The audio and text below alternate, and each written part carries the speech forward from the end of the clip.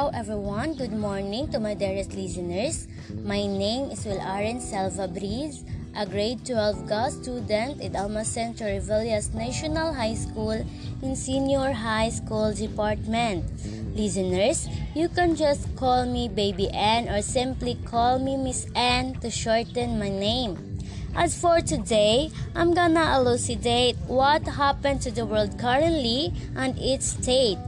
This isn't for entertainment actually, but this is for educational purpose that contains information about the current event of the world and how it changes the life of everyone and so the system itself.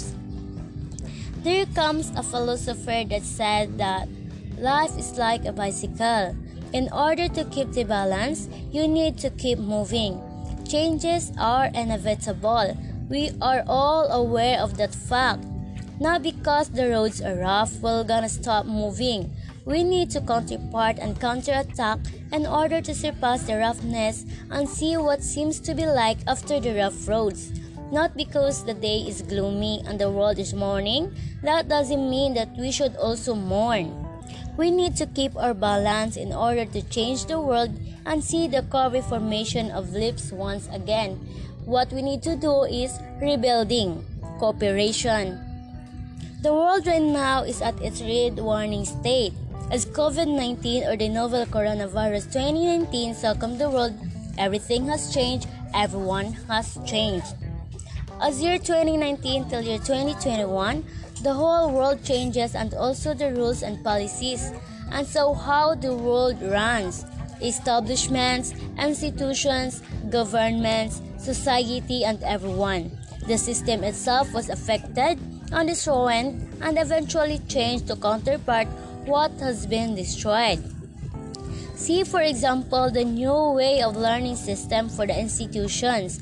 Even public schools uses modular and online classes as the counterpart to support the change of the system.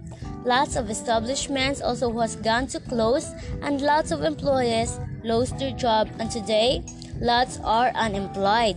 And as for the people, every time we go out, we need to follow the safety protocols or else there comes confinement. This is a legitimate big change to each and every one. This kind of change isn't what we expected, but worse comes to worst. And as for the government, we are now highly in debt just to support the needs of the people ever since the lockdown started. The rate of death increases and the population because of this change.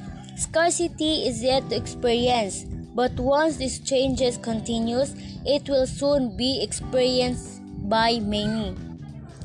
COVID-19 isn't a joke and shouldn't be taken for granted. Because people doesn't follow the simple safety protocols, worst comes to worst. The world right now faces difficulties and struggles.